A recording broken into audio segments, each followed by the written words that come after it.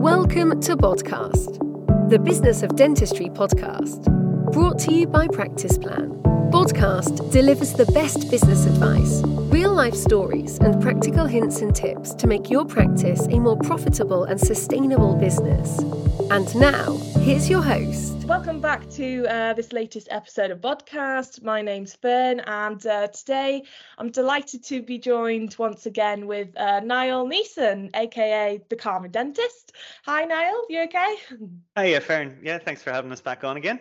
Yeah, thanks for coming back. We were just saying, it was like a year ago that we last spoke and got to meet you and learn all about what you do. So it's great, to catch up again. If you just want to introduce yourself to the listeners and just remind us who you are and what you do. So, hi, my name's Niall. I'm a dentist based at Boyne Dental in Navan in Ireland, where I suppose I feel fortunate to have been allowed to really embrace my interest and my passion in helping people who experience dental fear, dental anxiety, or dental phobia. I've designed and developed a service called Dental Fear Solutions there to help people and get quite a few referrals now too. The other thing I do is post content on social media, on Instagram and Facebook as the Calming Dentist. And I found that to be a really helpful way of connecting and communicating with people with dental phobia. It gives us an opportunity, I suppose, to provide people with a bit of an understanding as to why they feel the way they do, allow them to see that they're not alone, that there are lots of people out there that feel the same way, and give a few, I suppose, tools and tips to help navigate their dental journey and make it as smooth and as comfortable as possible, and overall to give them hope and allow them to see that how they think and how they feel about the dentist can change and can evolve over time. That's great. Brilliant. Well, today we're catching up really because there's Mental Health Awareness Week coming up, and the theme this year is anxiety. And one of the things that you speak about a lot is sort of dental anxiety, and our mental health, how that affects us going to the dentist. So I suppose to start with then, is there a link, I suppose, between someone's mental health and going to the dentist, and how does that affect someone? Yeah, there certainly is a link, and the research backs that up as well. And I actually got interested in this topic because I noted, just from my observations day to day, that a lot of people with dental anxiety and a lot of dentists out there will have experienced this themselves. A lot of people, once you give them a comfortable visit or two, the dental anxiety can sort of drift away and it isn't a big challenge for them anymore. But for others, you could be at appointment 5, appointment 6, and they're still coming in cowering in reception or still, shaken from the anxiety. And I suppose noted a bit of a pattern that often those people who were still finding it difficult after a number of positive experiences often had a background where they had other challenges relating to their mental health. So, as I say, there's certainly a relationship there, and the prevalence of both anxiety disorders and mood disorders are higher in the dentally anxious population than they would be in the general population, for example. And again, this would be no surprise to dentists out there who may have noticed a trend themselves of people who come in who are anxious about a dental visit, maybe also saying, I'm a generally anxious person, that this is me, or maybe just noting on their medical history that those people are taking antidepressants or anti-anxiety medication as well. What's interesting, though, to consider, I think, is that the interaction between dental anxiety and mental health can actually go both ways, and it can result in a bit of a vicious cycle or spiral because of that. So I suppose if we consider, Fern, somebody with dental fear, the common, I suppose, behavior that you'd associate with that is to avoid the dentist. Now, over time, avoiding the dentist will lead to inevitably a deterioration of people's dental health, and The teeth could maybe go a bit brown or unsightly or be covered in plaque and calculus and that. And naturally, that'll affect somebody's confidence. And they can sometimes feel a bit ashamed or embarrassed about the appearance of the teeth. And that then day to day, they may begin to avoid social situations. At work, they might avoid certain interactions. And even in their personal relationships, it can avoid relationships or intimacy as well. And I suppose if it's having that negative impact on their day to day, their social life, their work life, and their personal lives, that's only going to impact negatively on somebody's overall mental health and well-being. And those emotions of, I suppose, shame and guilt and inferiority even can then compound the dental fear and make it worse. They're maybe thinking, well, geez, look at the state of me now. I definitely can't go to the dentist now. And that then leads to further avoidance. And maybe if their mood's affected, that can affect their self-care. So they mightn't be looking after the teeth as well, or brushing them as regular as they used to. So then the deterioration accelerates as well. So it can really begin to spiral out of control. And our challenge, I suppose, is to aim to break that cycle where possible. That's one side of it. I suppose the other side of it is that there are lots of challenges people experience, and situations that can make people anxious, that can also be encountered in the dental visit, in the process of attending a dentist. And it mightn't necessarily be a specific dental fear. It could be social anxiety. They may be anxious about the social interaction of visiting the dentist and having to discuss things with the dentist. Agoraphobia, for example, people can have a fear or be anxious about being trapped or not being able to escape or seek help if they need to. So sometimes you might notice people sort of staring at the door, or looking nervously at the door, and maybe trying to position themselves where they have an exit, I suppose. For other people, it could be fear of a panic attack or panic disorder, where people could be potentially living in fear of experiencing another panic attack. And that anxiety and all those what ifs can make a dental visit very challenging. They may be thinking, what happens if I have a panic attack in the middle of a filling and there's a big hole in my tooth and I just have to walk and get out of there? What's that? I'm going to be left in pain. And all those anxieties can be a huge barrier to dental care and to attending. And I suppose another big issue for people can be a loss of control. And that can be a huge element of people's dental fears and anxieties. And that can be particularly powerful for people who have experienced previous trauma, or sexual abuse even, for example. That can be relevant. I think it's something that we as dentists should always be open to in the back of our minds, because it's the sort of thing that people often aren't particularly forward speaking about, understandably so. It could be very difficult to revisit that experience for people, but it's common. It is out there. It affects a lot of people and will inevitably affect how they feel about a dental visit. When you think about the situation, we're so used to dentistry and that environment, we can sometimes forget the nature of the interaction. We have a person lying back in a dental chair. We're right in their personal space. Our fingers are in their mouth. We've dental instruments in their mouth. And the mouth can be an intimate area. There's, there can be water. It can be difficult to breathe at times. So many challenges and potential triggers there that could make the whole thing incredibly difficult for some people. So I think we should always, keep an open mind in relation to making things as I suppose smooth and as comfortable as possible in relation to not dismissing people's anxieties or people's concerns. Give them space and um, allow people to take things at a pace that they're comfortable with.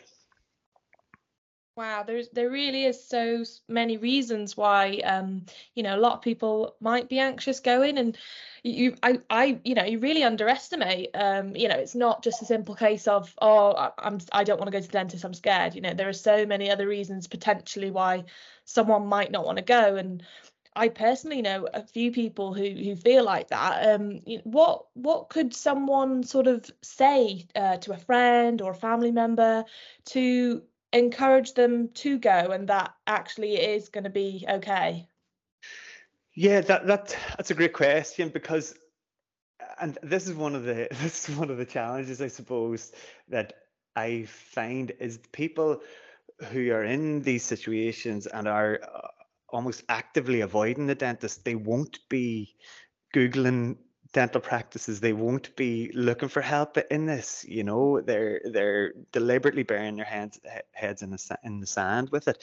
So the support of the likes of a family member or a friend can be huge in opening the door here. Like, I think firstly,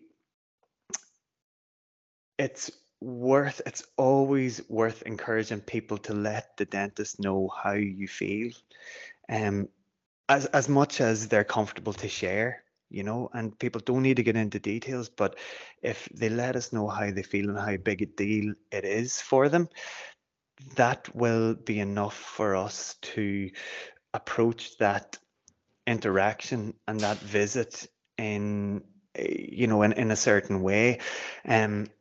So one thing I'd often encourage people, if they just can't bear the thought of picking up a phone to book an appointment, is to drop an email. Put down the details of how they feel about it in an email. And if they're on the lookout for, an understanding, compassionate dentist, then why not copy and paste that and send that to 10 places? And the nature of the response will tell that person a lot about the sort of place and the sort of dentist that is answering, and that can help guide them to the right place. So I think that's certainly a really helpful exercise, and some people actually find it quite therapeutic putting it down in writing, either in a letter or an email as well. The other big thing, and again, the research backs this up, the other thing that can be hugely beneficial is considering support from a psychological perspective. CBT, cognitive behavioral therapy, has been shown again and again to be really, really helpful for this group of people. And whenever there are challenges of maybe a background of anxiety or depression, the great thing about CBT is, yes, it can make progress and reduce the level of dental anxiety that people experience, but you can also make progress with the background of the anxiety and the depression as well. So it can have these really positive benefits for overall well-being, as well as the dental side of it too. So that can sometimes be easier to consider, because people could potentially make progress with their dental anxiety without even having to step foot in a dental practice. They could have 5 or 6 sessions of CBT with a psychotherapist, and then build up to that point of being able to contact a dental practice and make that initial visit and start it from there. No, yeah, they're great ideas, and I love the thing of writing the email, getting it down, but also just like talking about it, whether it's to whoever, just actually communicating and starting that conversation and just being honest about how you're feeling. I think, Yeah, big time. And often people are afraid to talk about it, and when they do talk about it, they realize, there are 5 other people in the same office that feel Yeah. exactly the same way. Yeah. And that alone can be helpful for them. Yeah. Yeah. Oh no, that's great ideas. So I suppose then, from a practice perspective or a dentist perspective, what sort of things can you put in place then to help that patient that might be struggling or worried about coming into the practice? Yeah, look, I think it sounds simple, but I think the most important thing, it comes down to a compassionate attitude towards dental anxiety and that open-mindedness, be kind.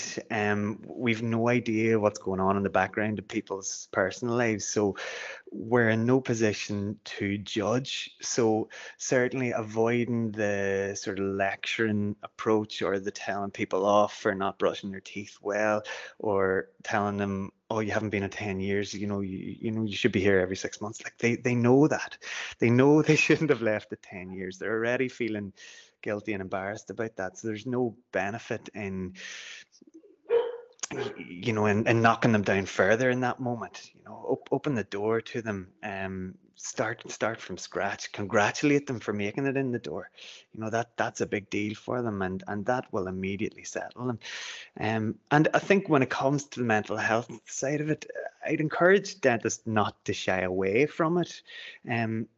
Acknowledge it, and just even letting them know that you get it, that that it can impact things, can build rapport and will allow them to feel maybe more open to discussing things further and opening those channels of communication.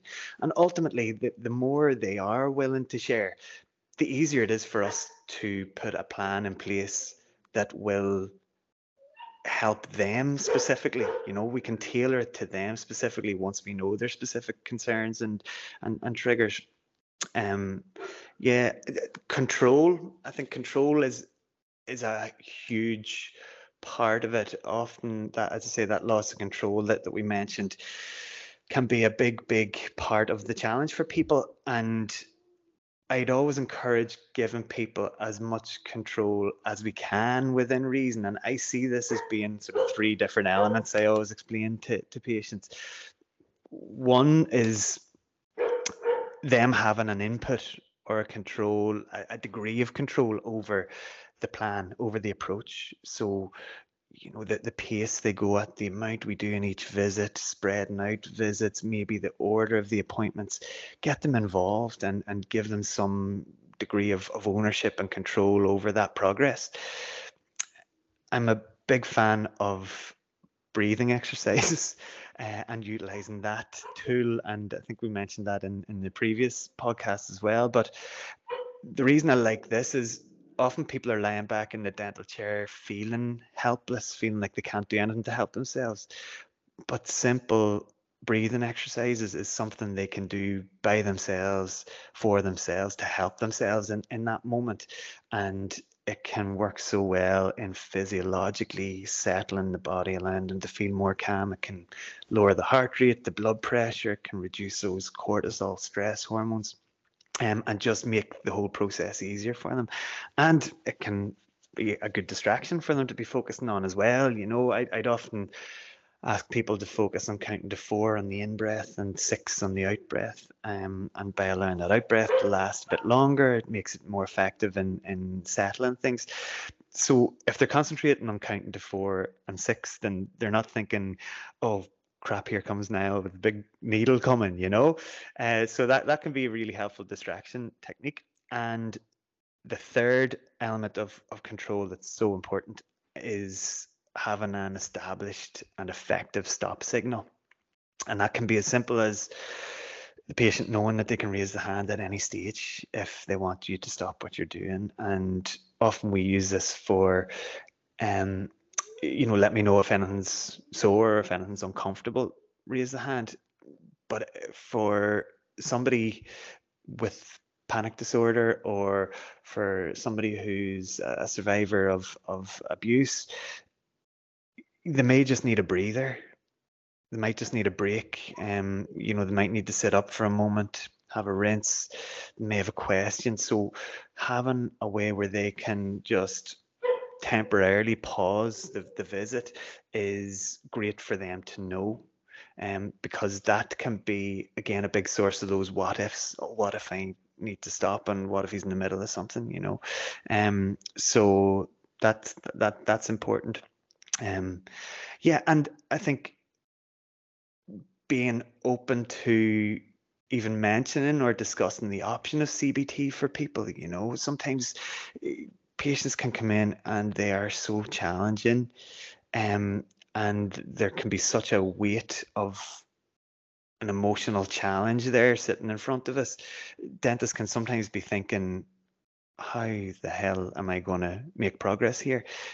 And if there is a referral option within the dental circles, yes, you might consider that, but you could also suggest the option of CBT. It's something that I think as a profession, we probably should, and I'd imagine in the future we will be engaging more and more that psychological support, because the body of research coming out is getting stronger and stronger for it.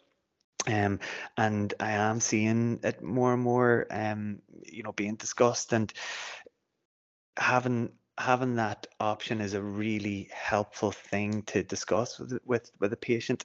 Mention that it's a psychological, it's a talking therapy that aims to change unhelpful behaviors and beliefs, and commonly provided by psychotherapists, psychologists, sometimes dentists and dental nurses and hygienists can train in it as well. And I suppose there are different centres in the UK that are really progressing in that area and making progress with it. That's a brilliant way of being able to break that cycle that I spoke about, that spiral of that interaction between dental anxiety and mental health.